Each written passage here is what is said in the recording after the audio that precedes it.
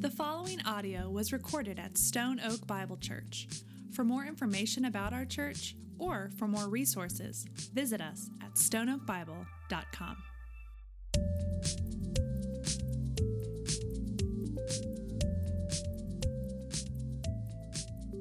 I want to thank you again for being here. What a day.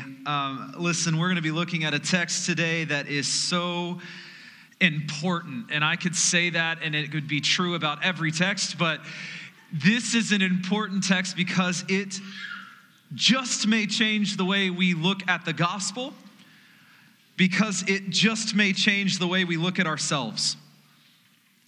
So as we look at this, let me ask you to imagine something with me. Imagine you have a debt. Some of you are like, well, you don't have to imagine. That is my reality. Imagine that you have a debt. Follow me. And your debt is in the amount of $3,625. $3,625. This debt is looming a little bit. Money is a little tight. Maybe it's looming just a bit. You plan to pay it off, but it's just kind of hanging there. $3,625. One day, you walk to your mailbox, and you find that you have received a letter from your credit lender. Now, typically, for anyone who has ever had a debt, a letter from your creditor is not exactly an occasion for, great rejoicing and great joy. But you see you have a letter, you open it up. This letter is a little different because on the top of it, you find in bold letters, across the top of the page, your debt is forgiven. It's a good day. You double take because you're like, that can't be. And you look and it said previous balance, $3,625. Current balance, $0. How cool is that? It's a good day. It is a good day. I don't know about you. I'd be grateful to this lender. I'd be grateful. Now, I want you to imagine with me another scenario. Only this time it's not $3,625. No, this time it is $36,000, $250. It's a bit of a different story. This time, the debt's not only looming, it's a little bit crippling. I want you to imagine with me, though, that same moment when you're walking to the mailbox. This debt is a bit larger. It's like having a new car looming over you. And you're walking to the mailbox, and you get a letter from your creditor. Again, not the reason to say, yes, rejoice, right? But you open it up, and across the page is the same words. Your debt is forgiven. Previous balance is $36,250. Current balance, $0. Now that's a good day. That's an unbelievable moment. That would amp me up. Just an incredible, unforgettable moment, right? I want you to consider both of these scenes, because in which scene do you feel more gratitude? Which scenario do you feel more relief? I'll tell you this, if any lender gifted me $36,000, I'm a fan of that lender, right? That's a good day. That's a really, I probably would not forget that. The fact is, the scenario with the larger debt forgiven is going to be the experience that you're not going to forget. And I want you to keep that in mind as we look at our text. As we read in our story. We're in Luke 7. If you want to find your page there, it's on the front. Luke 7, we're going to start in verse 36. But Jesus is going to get himself in a little bit of trouble here. Keep in mind the scene right before this. Jesus just confronts religious leaders, Pharisees, lawyers, leaders in the crowd. He confronts them, and he basically, in a nutshell, says, guys, you don't get it.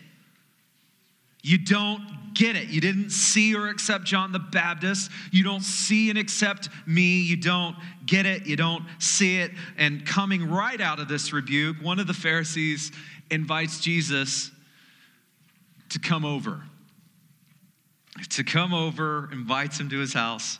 And so if you look at this in verse 36, one of the Pharisees asked him to eat with him.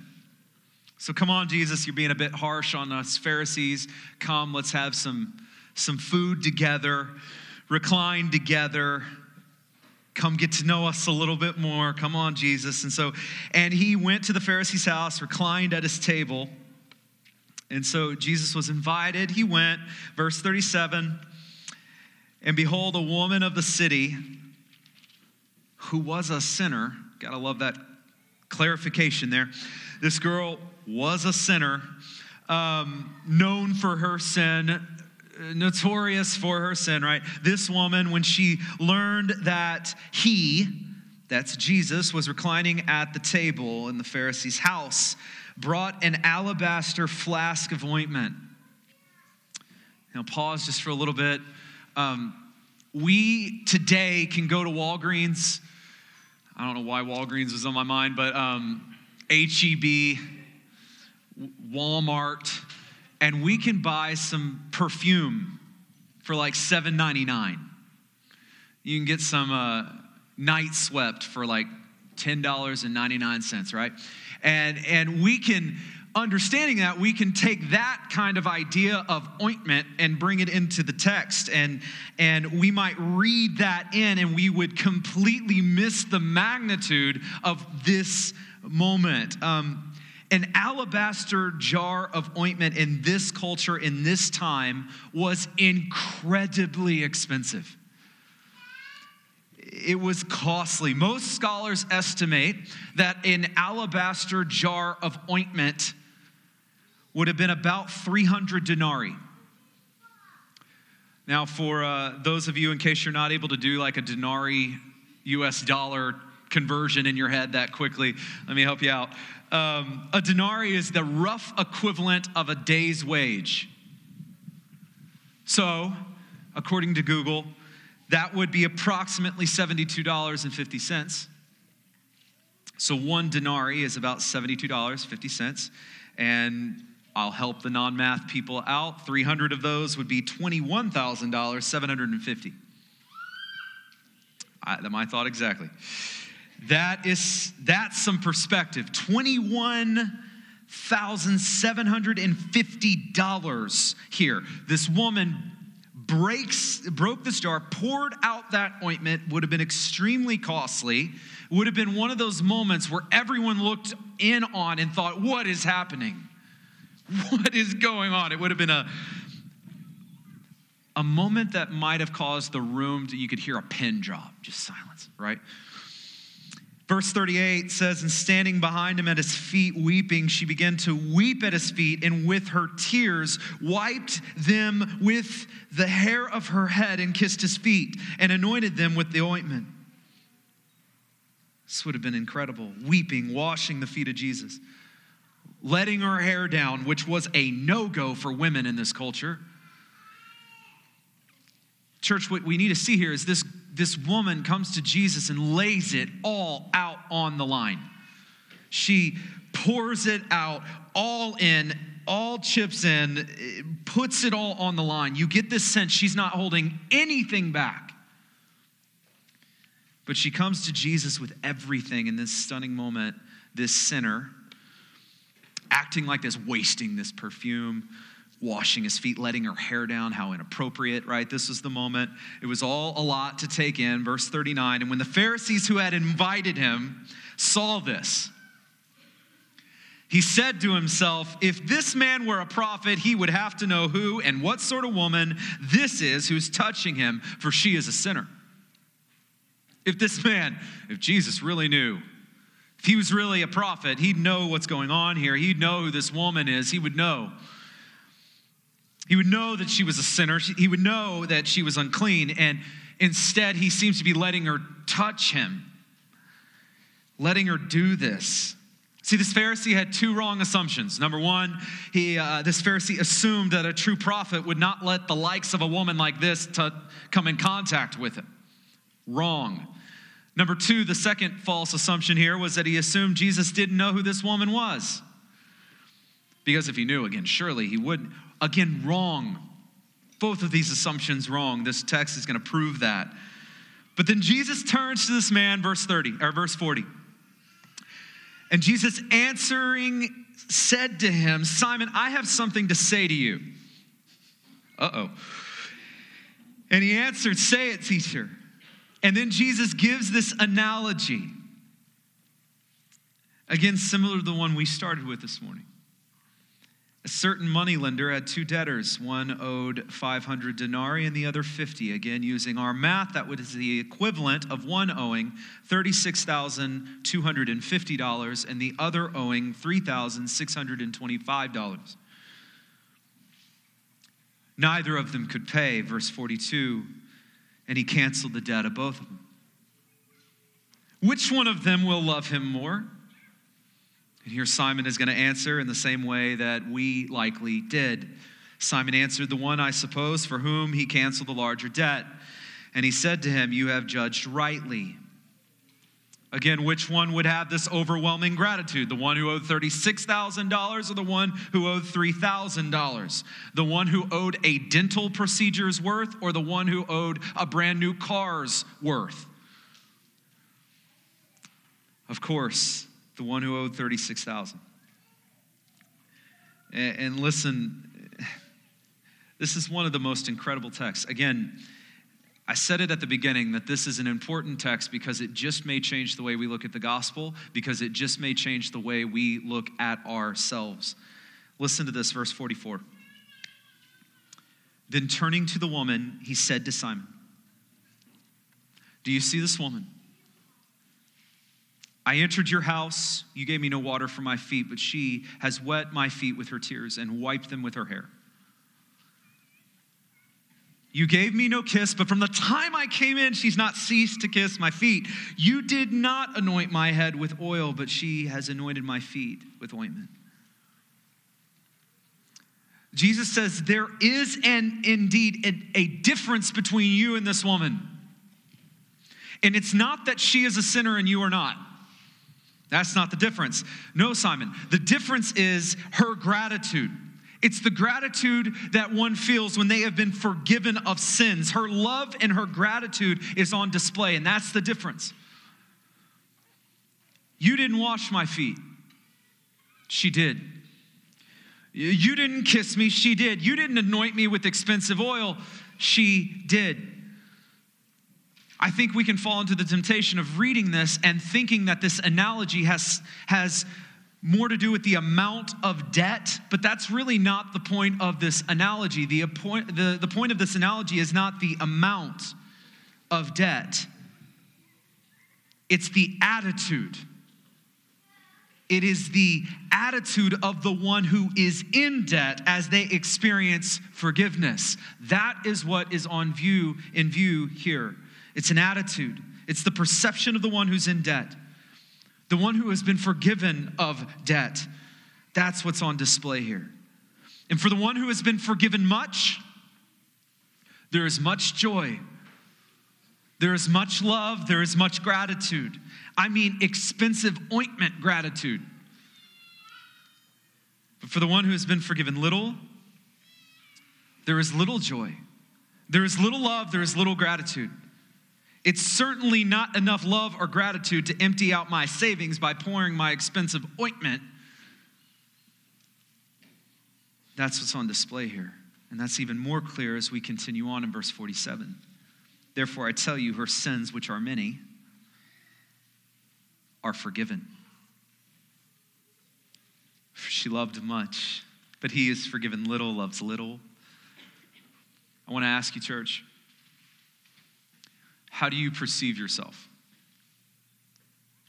How do you see yourself? And understand when I ask this, I'm asking apart from Jesus, Don't Sunday school answer me here. How do you see yourself? Do you see yourself as a pretty good person? I mean, not perfect, but pretty good? Do you see yourself as a person that's not that bad, at least in comparison to the other heathens around me? Do you see yourself as a pretty moral person? I mean, I'm not that dishonest. I'm not too selfish. I don't consider myself a cheater. I pay my taxes. I mean, I even take care of my aging parents. That's got to score me some points. Do you see yourself as having a pretty good life? You're a pretty good citizen. You make a pretty honest living. Is that your view of yourself?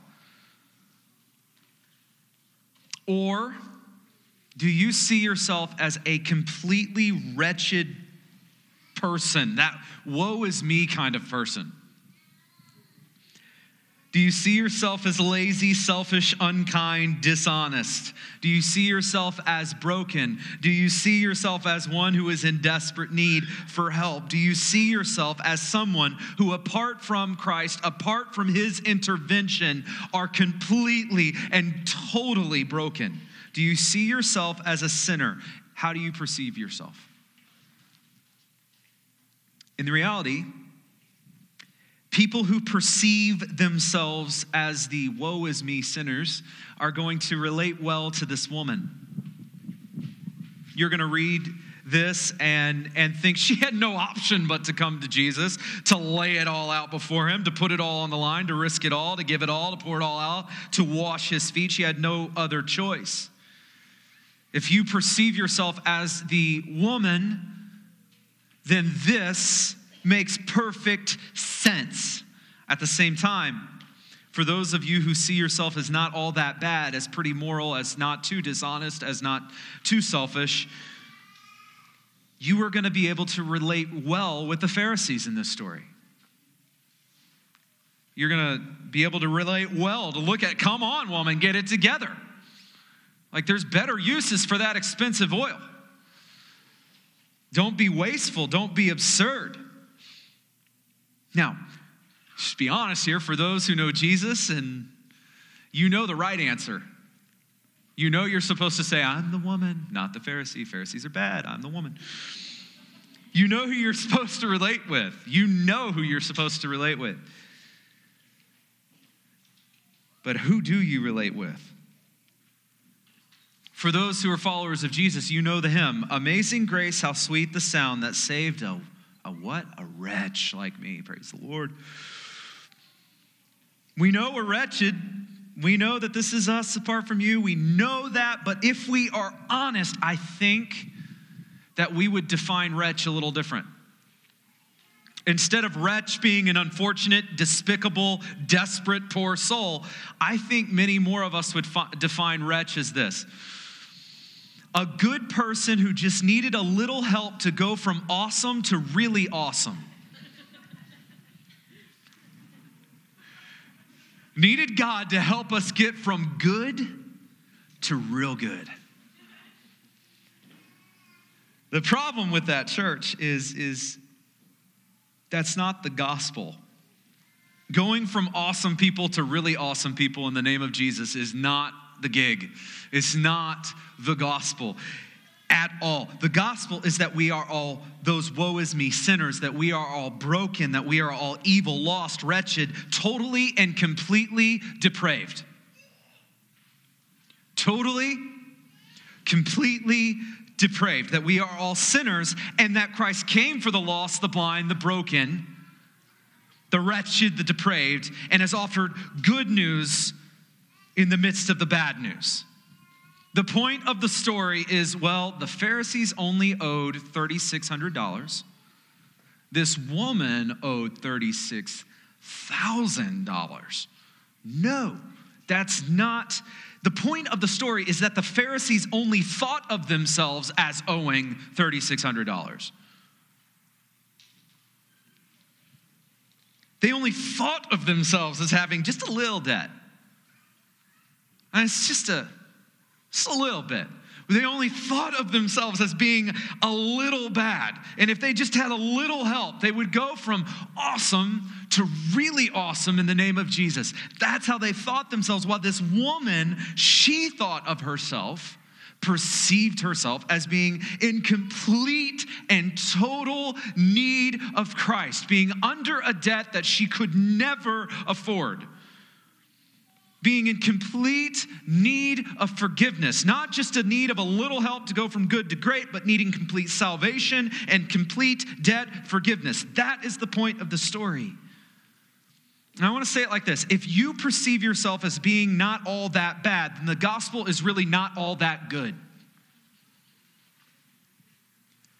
If the dark is not that dark, then the light is not all that bright.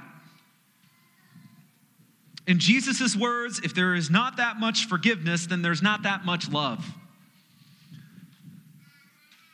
I have the privilege of getting to meet and work with many pastors, especially church planters. And for church planters specifically, there is this trend of there's this pull to want to plant churches in urban areas. Now, there are a lot of great reasons for this. Please don't hear me wrong when I say this, because there is a need for gospel-centered, scriptural-centered urban churches to be planted in our cities and our urban centers. But one of the main reasons that I often hear for this pull, this desire to want to plant churches in the city, is because I have heard this word for word. The need is greater in the city than it is in the burbs. Wrong, church, that is false. Don't buy that lie. That is false. The need is not greater in the city. The awareness of it is. The need is not. In other words, in the city, when you drive down the streets, you can often see brokenness on display. When you share the gospel, you can start with the good news, and it hits them right where they are. But in the burbs, it's a little different. When we drive down our streets, we don't often see the need. We don't see brokenness on display because in the burbs, it's behind our nice closed doors and on our nice garage doors and behind our community gates. It is hidden. We can hide it better. We're not as aware of it as the cities are. And I've even noticed that when we share the gospel, oftentimes we can't start with the good news. We think we're good already. We can't start there. Often we have to start first with the bad news. We have to start first with, hey, let me tell you about the need that you are not aware you have. We have to start with the bad news, the brokenness, the sin, because like the Pharisees in our text, our awareness of our own sin is in need and is lacking. Our perception of grace is lacking. We think we're amazing people, and so amazing grace becomes less amazing. Let me ask you again, how do you see yourself? How do you perceive yourself? Who are you in this story? Are you the Pharisee or are you the woman? Verse 48. And he, that's Jesus, said to her, your sins are forgiven. Those are big words. That's really good news for a sinner. Your sins are forgiven. My fear, though, is we can hear that and think, what sins? How do you perceive yourself? Listen, for those of you,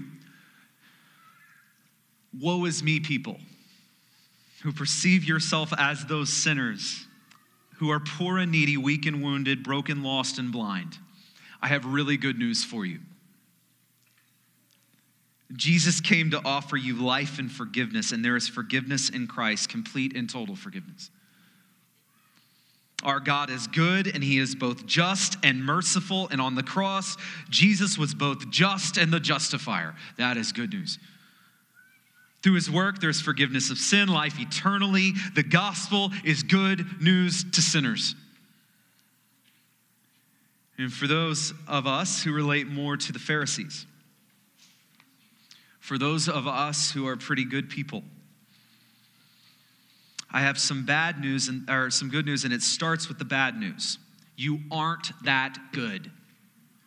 Let me rephrase it. You aren't good.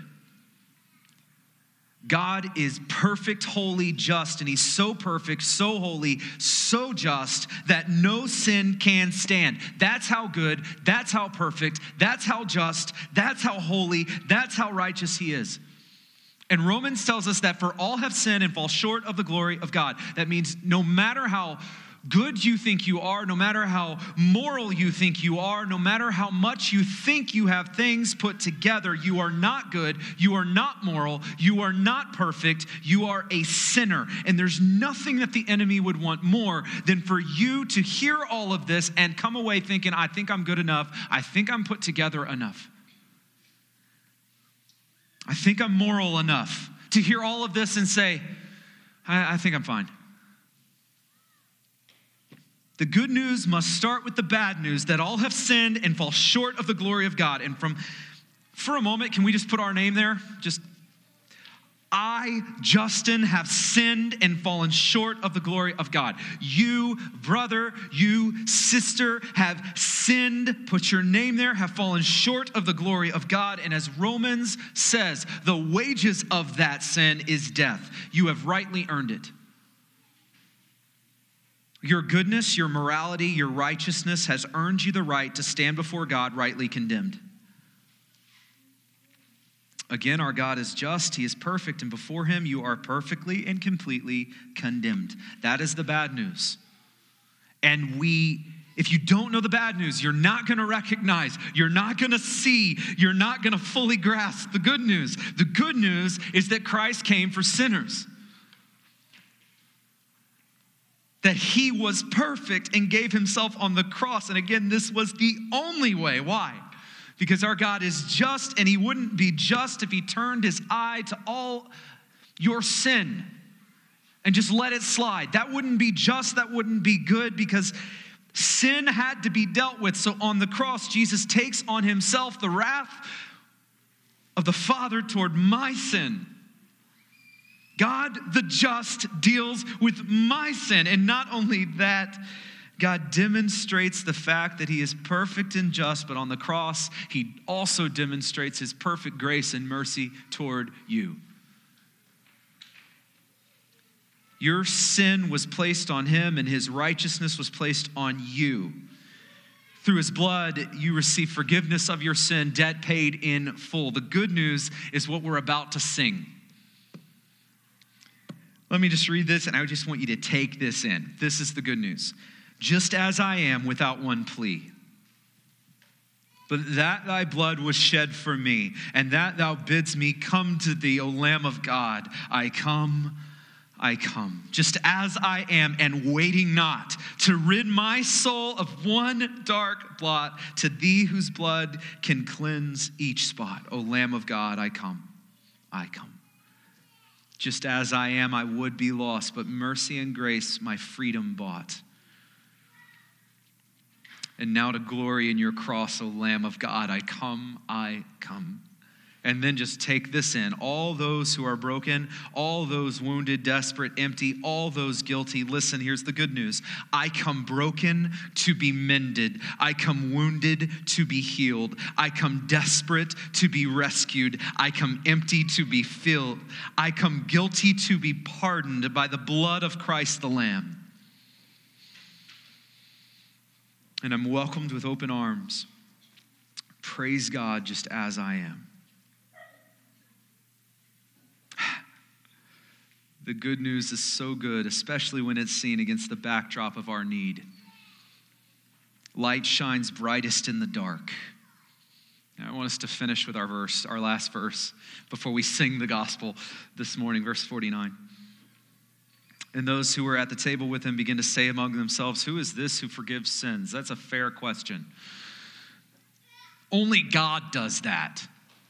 And that's right, only God can do that. So Jesus turns to the woman and listen to these words, verse 50, and he said to the woman, "Your faith has saved you.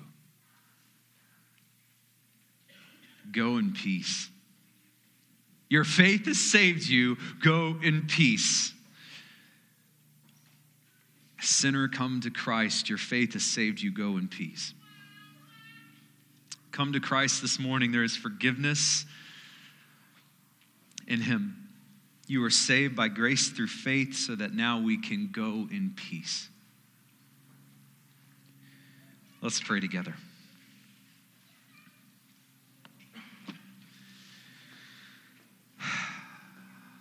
Lord, we are reminded that you didn't come for good people.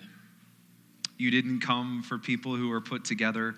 You didn't come for people who are a little bit better than the others. You didn't come for people who set ourselves apart in any way, shape, or form. You didn't come for those kind of people.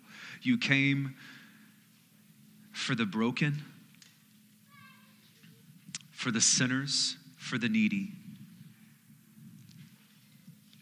Lord, we know that all of us stand under a debt that we could never afford. And I pray that today that you would help us see ourselves through your eyes, through your perspective. For any of us who are trying to earn forgiveness, would you show us that it is unearnable in our own efforts, but that through Jesus it has been earned on our behalf? Would you show us the way that we are not owing less than the great? No, we are in debt we could never afford. And Lord, we thank you that you demonstrated your great love for us by sending Jesus to die while we were still yet sinners, that we may know you and that we can come to you just as we are. So Lord, we in this moment as we sing the gospel here in this park, Lord, we come just as we are. We don't try to clean up. We come in all of our scars and all of our brokenness and all of our sin, and we pray and we ask, Lord, that you would forgive. We put it all on the line like the woman in our story. We break the oil, we let down the hair, we just put it all on the line.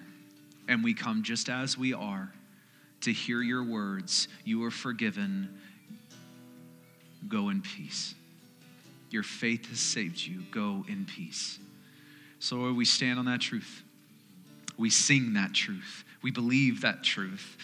Help us to live that truth in Jesus' name. Amen.